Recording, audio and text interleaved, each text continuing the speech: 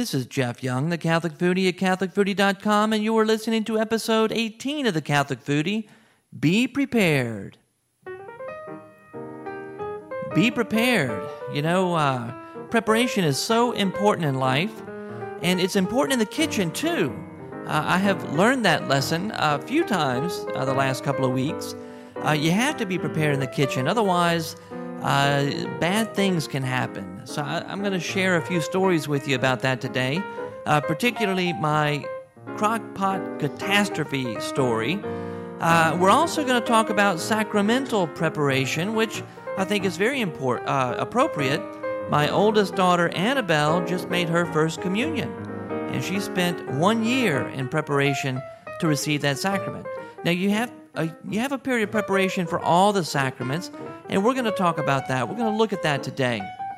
We also have quite a bit of feedback, actually. We got feedback from the Facebook page and also on the blog that I'm going to share with you. And in addition to the feedback, I've got a couple of recipes. One of them will be a crock-pot recipe, and I also want to share with you a special salad dressing and a variation of it that I came across as well. And finally, I hope I get to share with you my review of the Mac application Sous Chef. So we have all this on the menu and more at the Catholic Foodie, where food meets faith.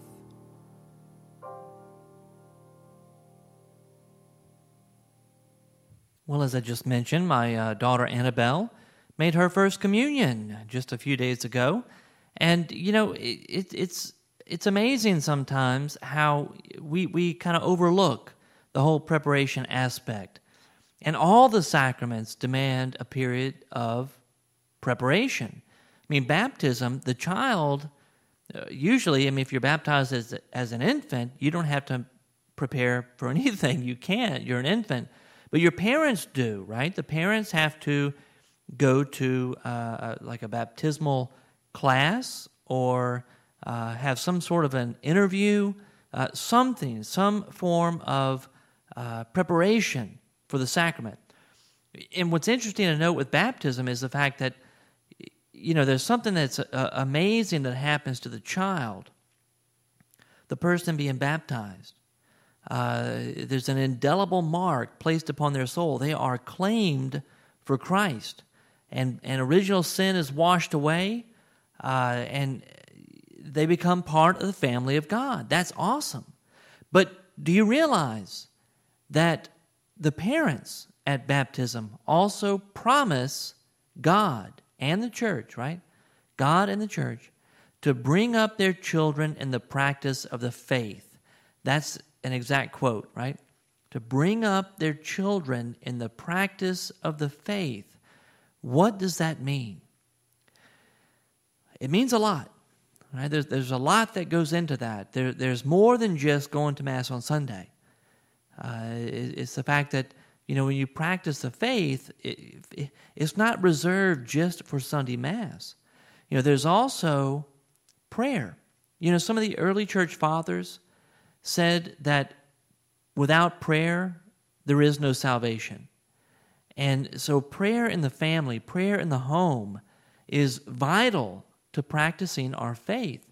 Without prayer, there is no salvation.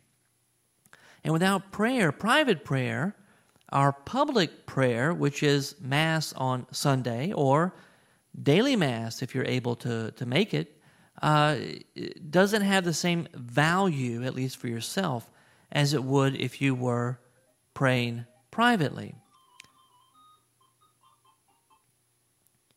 So we parents promise to bring up our children in the practice of the faith. That is a big deal.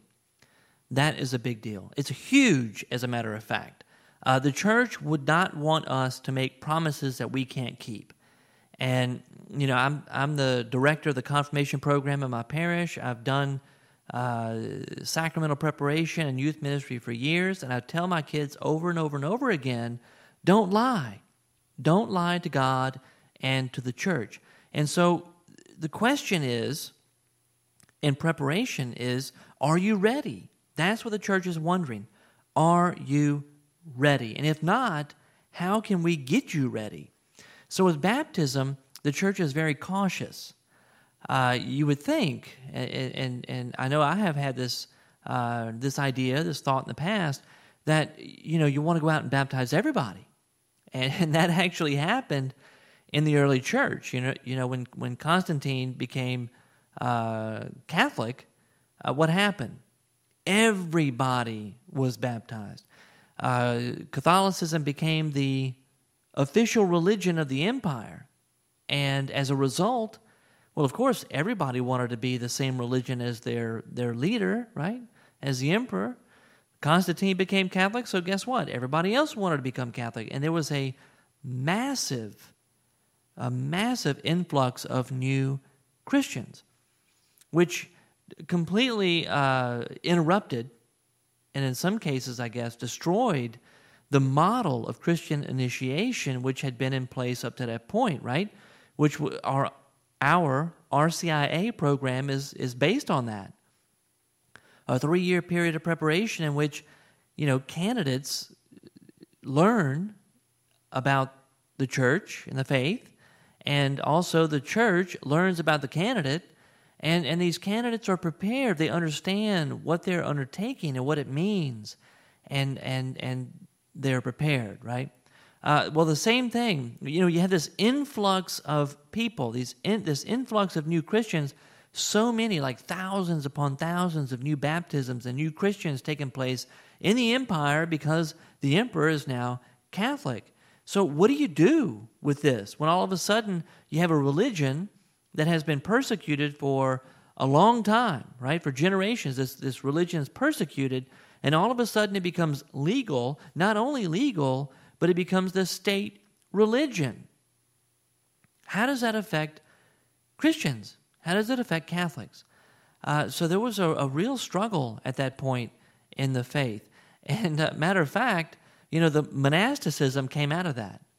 Monasticism came out of that problem, the problem of too many Christians who did not understand what they were doing and why they were Christian, and therefore they weren't really living the Christian life.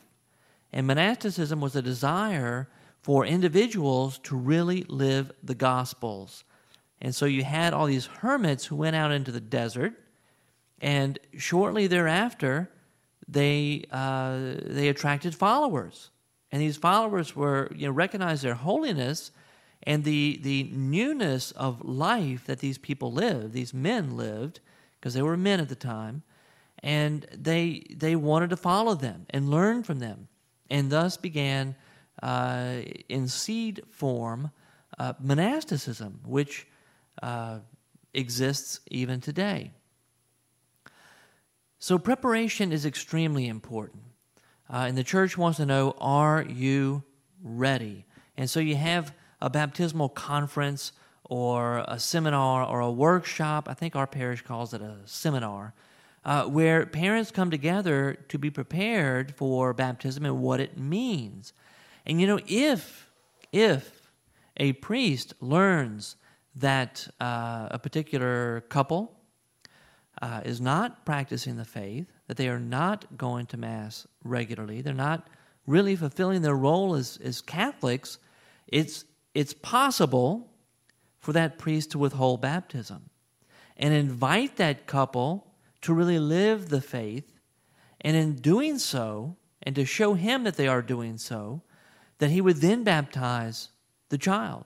Now, you don't want to think about withholding baptism from anybody, but at the same time, if you look back in the Gospels, what does Jesus say about the pearls of the pearls? I want to say the pearl of great price, but that's something different. He says, "Don't throw your pearls before swine." And in the church, what are the most valuable pearls that we have? It's the sacraments, right? The sacraments are the most valuable pearls that we have because they were given to us, they were instituted and given to the church by Jesus himself. And so the church is cautious. The church is cautious. So you want to make sure that the parents are prepared, the parents understand what they are undertaking, that they understand the promise that they are making to God and to the church when they stand there for their child's baptism.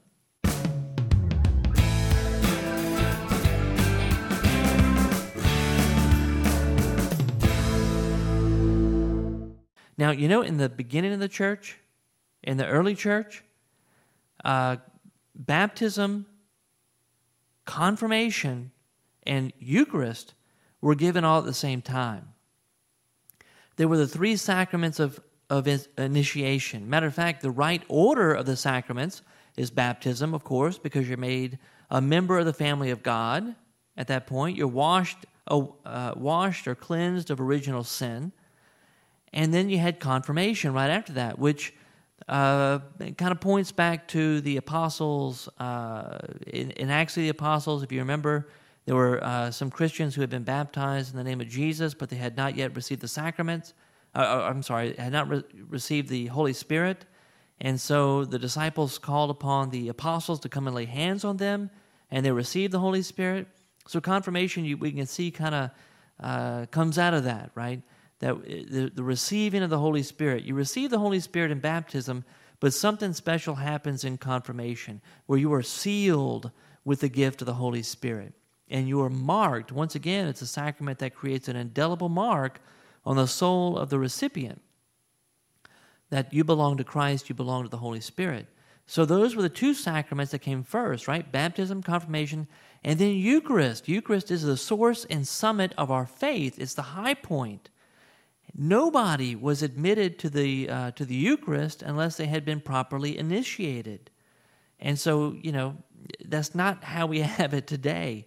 And I have to confess, I'm a liturgical purist, that in my heart of hearts, I believe that we should go back to the way that it was in the early church. That's my personal opinion. However, as an obedient son of the church, I acknowledge the decision of the church, and particularly of the U.S. Conference of Catholic Bishops, in their decision to separate and to change the order of the sacraments of initiation. So we have baptism, of course. For Catholics who were born of Catholics, right, then typically you have baptism as an infant. You wind up making your first reconciliation and first communion sometime around 7 years old, 7 or 8. And then confirmation. Confirmation, when I was confirmed, I was 13. I was in 8th grade. They have moved the date back, the time back, and it's actually still in a process. Not every diocese in the U.S. has done this yet, but the date is being moved back to 16 years old. So at 16 years old, or at least you have to be 16 or older to be confirmed in the United States. That's, once again, still in process, but that's the general trend. So they have not only changed the order of the sacraments of initiation, which in my mind makes absolutely no sense. If the Eucharist is the source and summit of our faith, then wouldn't it make sense to have both baptism and confirmation first? I think so. The way we have it now, it's like confirmation is almost like the high point. And it's like a carrot that you hold in front of the donkey to keep that donkey going to religious education until they're 16. So, in my own mind, now once again, this is just me talking, in my own mind, I think that we should keep the original order intact, because it was there for a reason, I guess. That's my point. Now, for pastoral reasons, the U.S. bishops have changed the order and changed the ages of the reception of these sacraments. And I completely understand why the church in the United States wants young people to receive the sacrament of confirmation at the age of 16. I understand that. And it's important that I understand that, since I run the confirmation program in my parish, right? And we have, typically every year, we have about 90 or so candidates who receive the sacrament of confirmation in our parish. So it's a pretty big parish. But anyway, you see this whole process of preparation, right? The same thing happens, if you think about it, same thing happens with confirmation. It's interesting the way this is worded. You have to have basically 3 years of religious education prior to confirmation. And that would involve basically like 9th and 10th grade. We call it PSR, Parish School of Religion. I guess it would equate also to CCD. And if you are in a Catholic high school and you already have religion classes, then that exempts you from having to go to the classes in the parish. So you have religious education, religious instruction for 3 years prior to confirmation. But in the 10th grade for us, in the 10th grade, sophomore year, midway through the sophomore year, they begin what we call immediate preparation for the sacrament of confirmation, which means that they go to class with us and they have retreats and all that for about 9 months prior to actually receiving the sacrament of confirmation, 9 or 10 months. So you see there is a period of preparation there. Once again, a period of preparation for marriage. You have to notify your pastor at least 6 months in advance of your wedding date, and you go through some form of marriage preparation with the pastor or with a couple who has been trained to help young couples prepare for marriage. Holy orders. Holy orders, once again, a priest prepares for a long time, or I should say a man prepares for a very long time before becoming a priest. I was in the seminary twice. I don't remember if I told you that story, but 2 different times in 2 different seminaries. Spent about a total of 4 years in the seminary. And for me, it would have taken 8 years total to become a priest. So there's a lot of preparation that goes into that. And in addition to just schoolwork, you have ministerial experience that you go through, pastoral training that you go through, discernment, a discernment process you go through where you meet with a spiritual director who helps you to discern whether or not the church is calling you to become a priest. And then finally, even before ordination, 2 things happen. First of all, you're ordained to the diaconate, which is a temporary phase, right? You become a deacon for 6 months to a year. It's a temporary phase. That is a stepping stone to the priesthood. So what they call a transitional deacon, or the transitional diaconate. And then in addition to that, I got my children yelling in the background. In addition to that, a priest or a man, a deacon at this point, has to make a retreat. I think it's a week-long retreat before priestly ordination. So a lot of preparation goes into that as well. And I think that covers, 6 sacraments. And then also, finally, the anointing of the sick. Now, it seems to me that really the only requirement would be that you are sick, right? How much preparation can you go through in order to receive the sacrament of the sacrament of the sick, right? The anointing of the sick.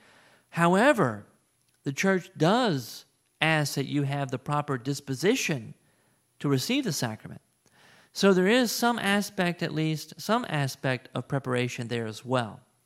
And then, of course, for the sacraments that we receive on a regular basis, namely reconciliation and the Eucharist, there's a sort of an ongoing preparation, right? We should be prepared to receive the sacrament of reconciliation, which means we take time to reflect and to examine our consciences before receiving the sacrament, and to be heartily sorry in order to receive the sacrament worthily. We're encouraged to be prepared also for the Eucharist, to be recollected and to be in good standing, really, with the Lord, to be of the proper disposition to receive the sacrament. So there's an ongoing preparation there as well.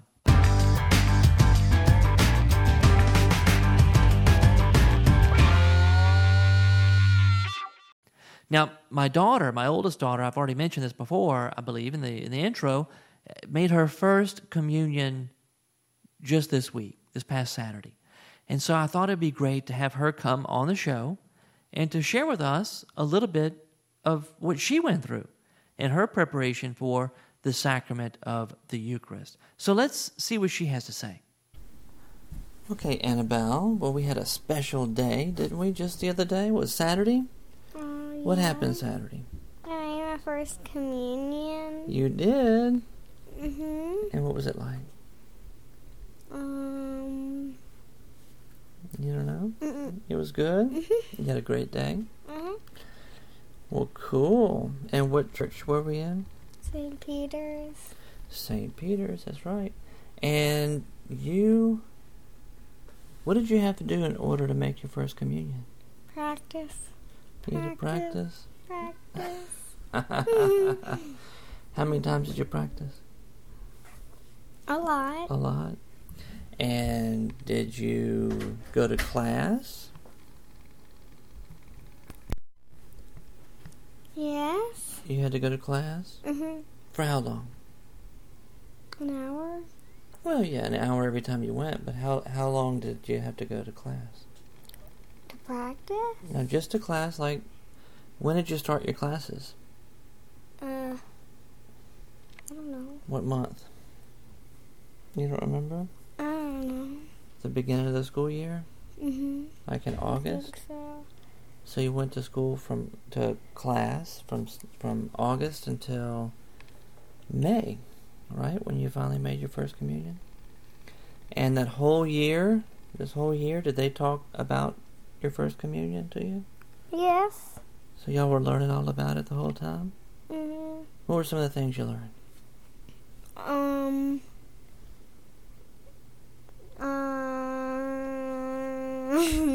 Are you shy?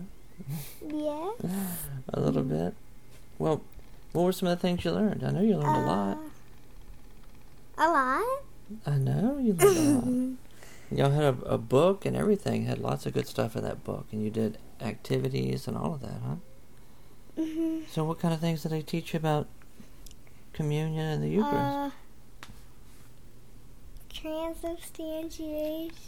Wow, that's a big word. That's great. Transubstantiation. It's hard to spell. Yeah, it is hard to spell. You're right. What does it mean? It looks like, smells like, tastes like, and feels like bread, but it's not bread, and it looks like, feels like, tastes like, and looks like wine, wine, but it's blood. Wow, so the bread and the wine actually change into the body and blood and soul and divinity of Jesus, even though it still looks like bread and wine? Yeah. That's transubstantiation. That's awesome. They taught you some big stuff in class. And another big word I don't remember. There was another big word? What did it mean and what did it have to do with? Do you remember that? I don't remember. You don't remember? It was just another big word. They tell you stories from the Bible about communion? What kind of story? Do you remember? I don't remember. The Last Supper? Yeah, Last Supper.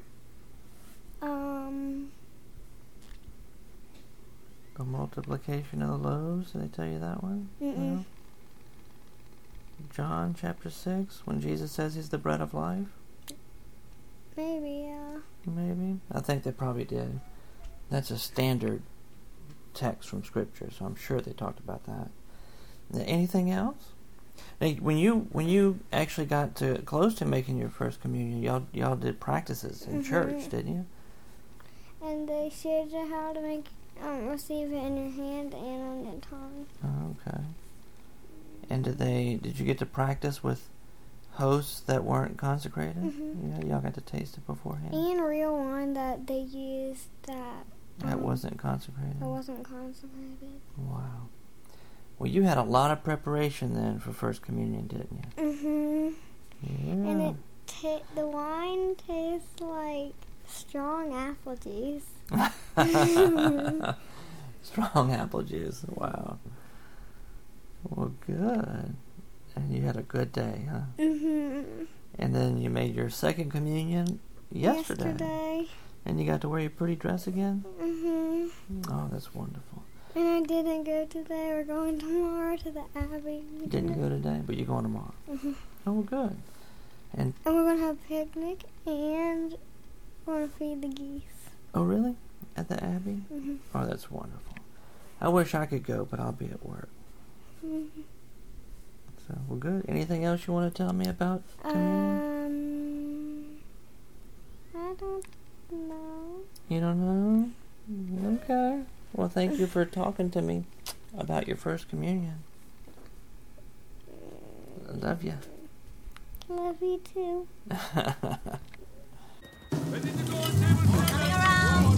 Coming up! I need more soup balls, please!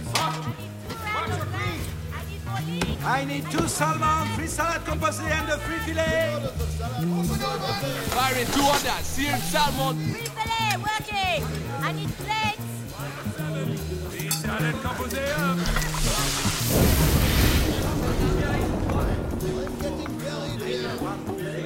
Hello, Chef Skinner. How your night be now? Evening, chef. Hey, boss, look who is here. Okay, I'm in the kitchen, and I have so much to do I can't see straight. But I wanted to tell you a couple of stories, and if I waited until I could sit down in front of the computer to tell you the stories, it would be forever. So I figured I'd bring you along with me and tell you a couple of my culinary catastrophes. Actually, I think tonight I'm going to tell you just one. And by the way, I'm trying to prepare and in the kitchen, of course, which is so important, isn't it? Trying to prepare in the kitchen and also to get ready to cook dinner. So that's what you hear in the background is me running around.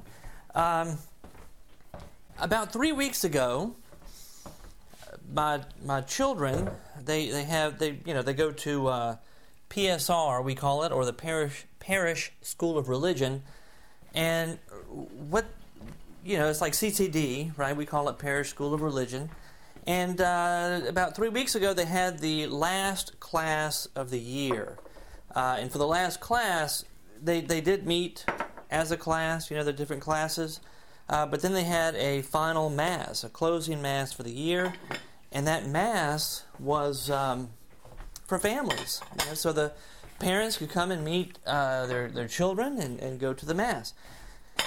So that day, I had checked my Google Reader, as I do every day, and in the Google Reader I came across a recipe from my friend Lorraine over at Copywriter's Kitchen, and it was a recipe for teriyaki chicken, and it looked awesome. It looked so good, matter of fact, that my mouth was watering. It's like, I've got to make this, not just sometime soon, but I got to make it today. It was just so good looking. So anyway, I had to run to the store on the way home, pick up a few essentials, just things that I didn't have, and I came home. My plan was to go ahead and get this stuff going, and what I figured is, since we had this closing mass, right, we weren't going to be home for probably 2 hours or so in the evening. I said, well, I can do the recipe, the teriyaki chicken, but instead of putting the chicken on the grill, instead of doing this, that, and the other, I can just throw it in a crock pot with everything else. It'll be great, right? You know me, I can't seem to follow a recipe to the T to save my life. So that's what I did. I put it in a crock pot. Well, needless to say, everything takes longer than you think it's going to take, especially for me. Char always reminds me of the fact that I am so slow in the kitchen. And I tell her it's because I want to enjoy myself, and I really like to cook. But anyway, I am very slow, which is another reason why I don't think that I could ever be a chef in a restaurant. I'm too slow. So anyway, it took me longer to put everything in the crock pot than I anticipated, but I got it all in. And then we rushed out the door to the closing mass. Well, we get there. It's in the middle of mass, and I started to completely just panic. I thought, great, it's not going to be ready. I started calculating the time, and I thought, this is not going to be ready by the time we get home. I figured we'd be home around 8, and it's just not going to be ready.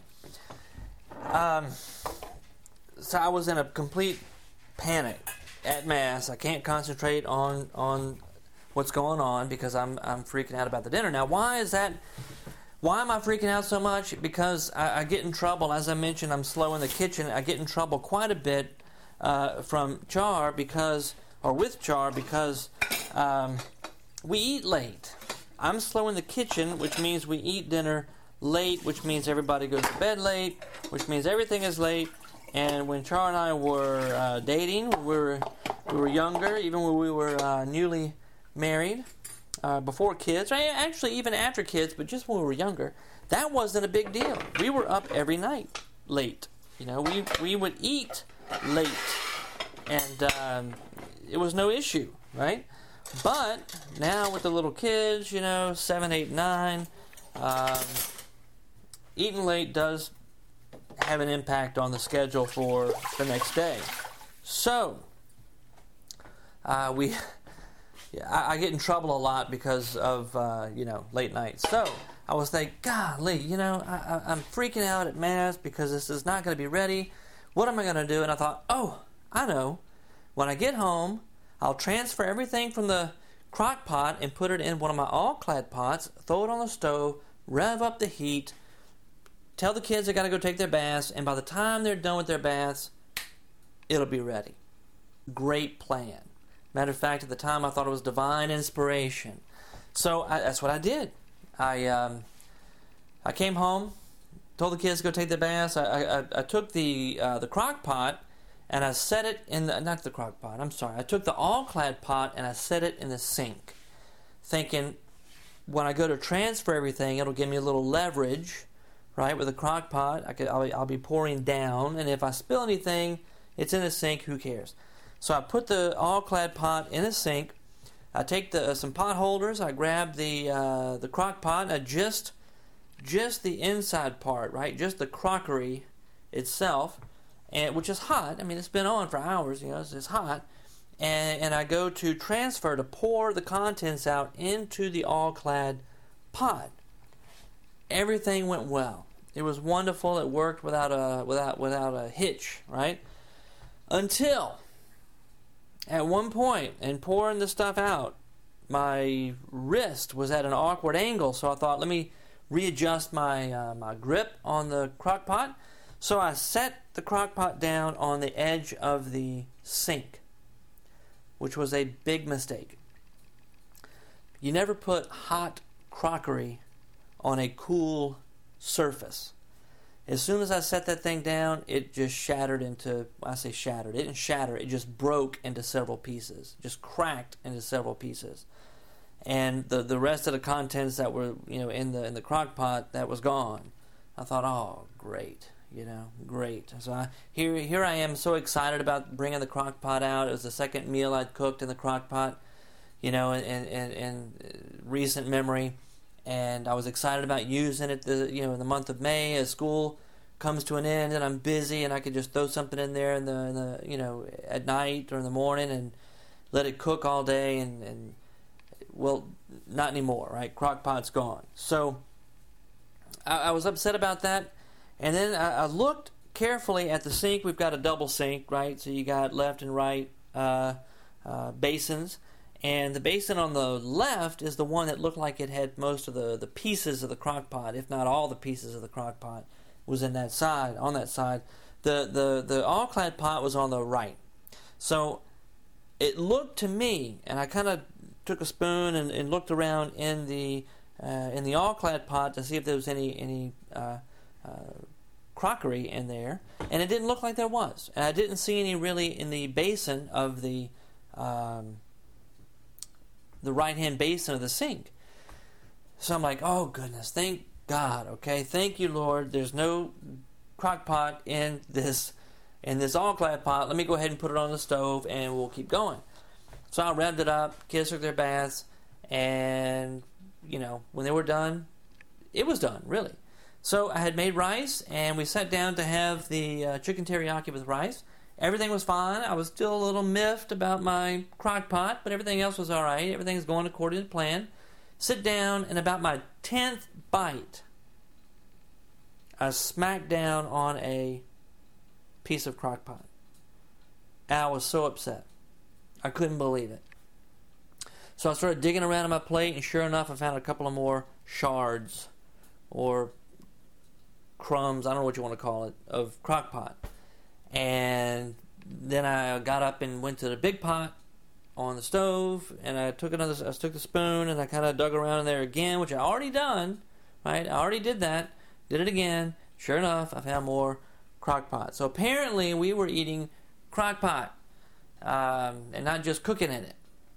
So I was very upset. But besides the crock pot catastrophe, I mean, the chicken teriyaki itself was great. It was delicious. It's a wonderful recipe. I'll put a link in the show notes to this recipe. It was fantastic. I talked to Lorraine afterwards, and I said, look, next time I'm going to follow your recipe to the T.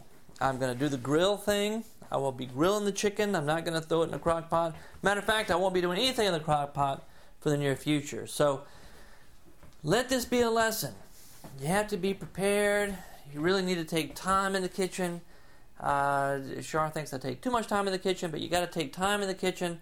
Otherwise, you could have a catastrophe. Life moves pretty fast. You don't stop and look around once in a while, you could miss it.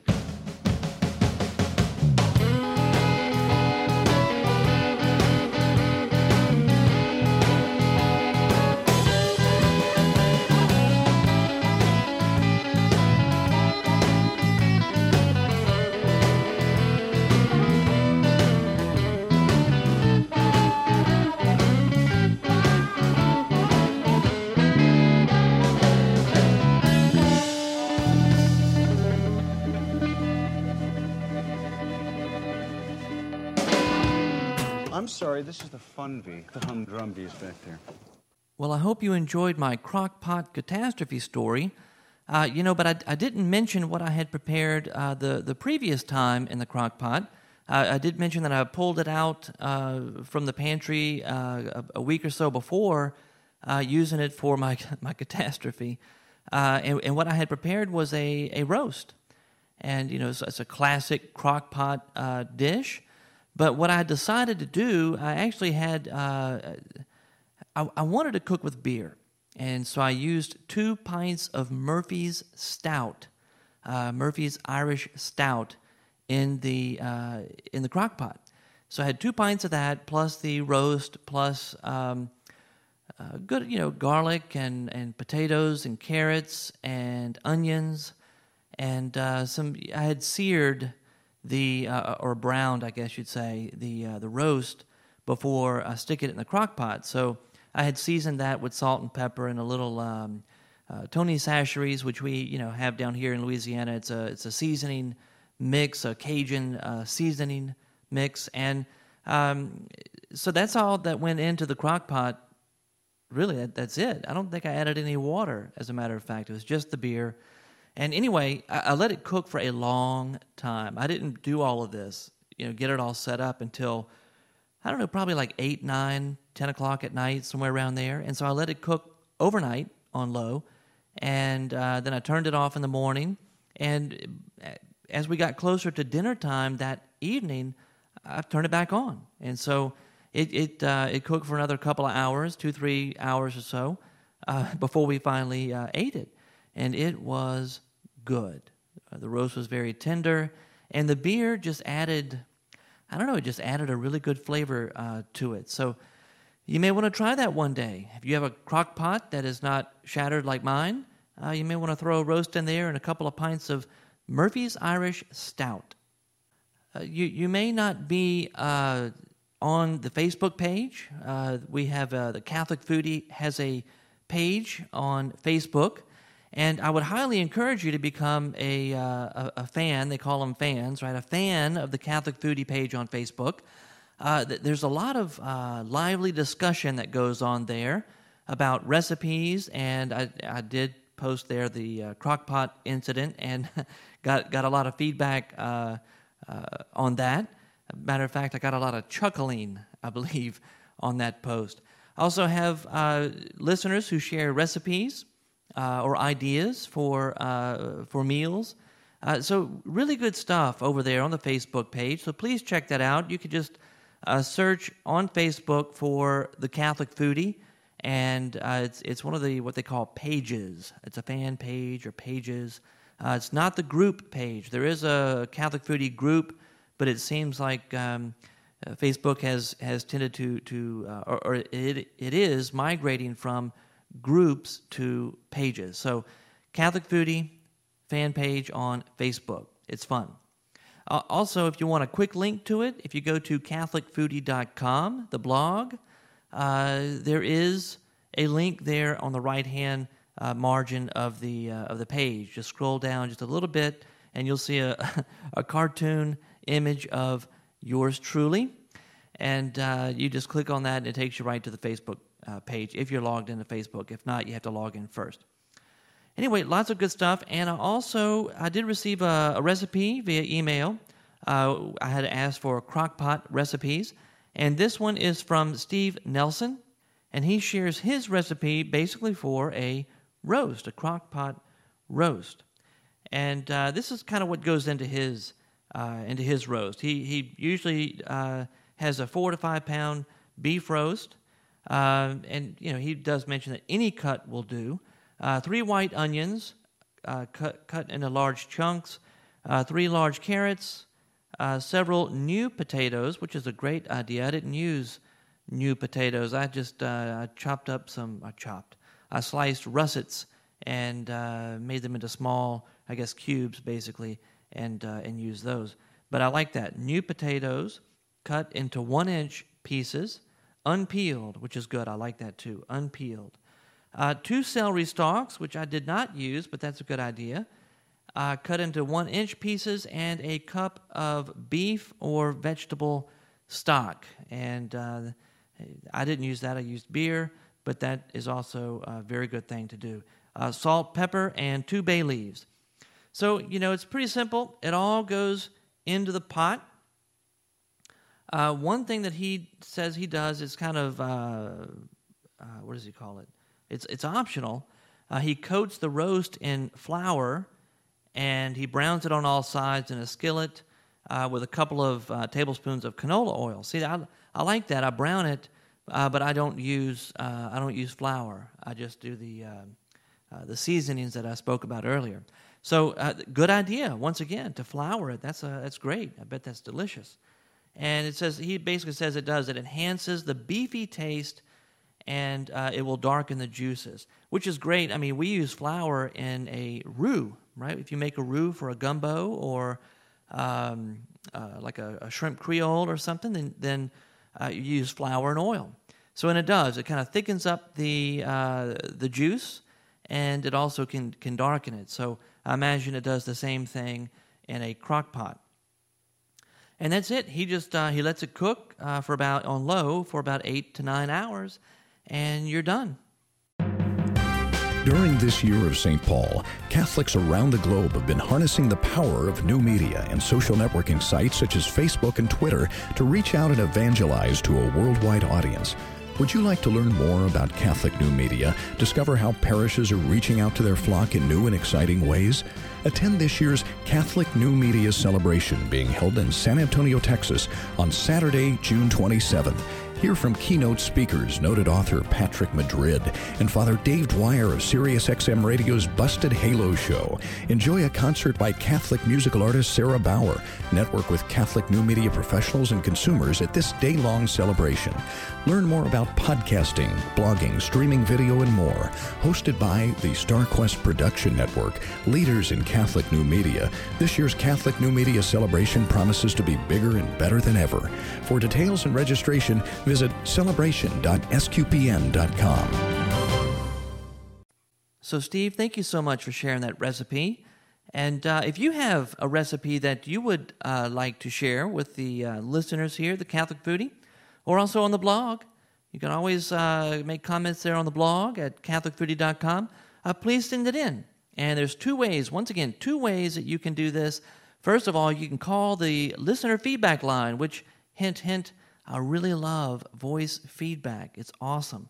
And something I get to play on the show, and I think it adds a lot of variety and a little seasoning, a little spice to the show. So please think about calling in with your comments or recipes. The number is 985-635-4974. 985-635-4974. And also, you can email send an email to catholicfoodie@gmail.com. Once again, all this information is on the website, catholicfoodie.com. And, there's a lot of stuff I put on the blog that I just don't have time to mention here in the show. So you may want to check that out as well.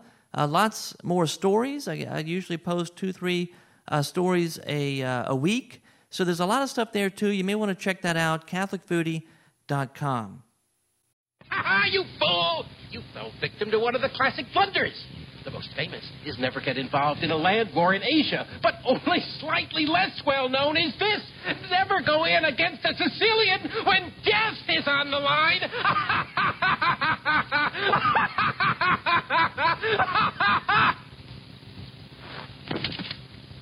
Well, it looks like I have performed one of the classic blunders, or at least my classic blunders.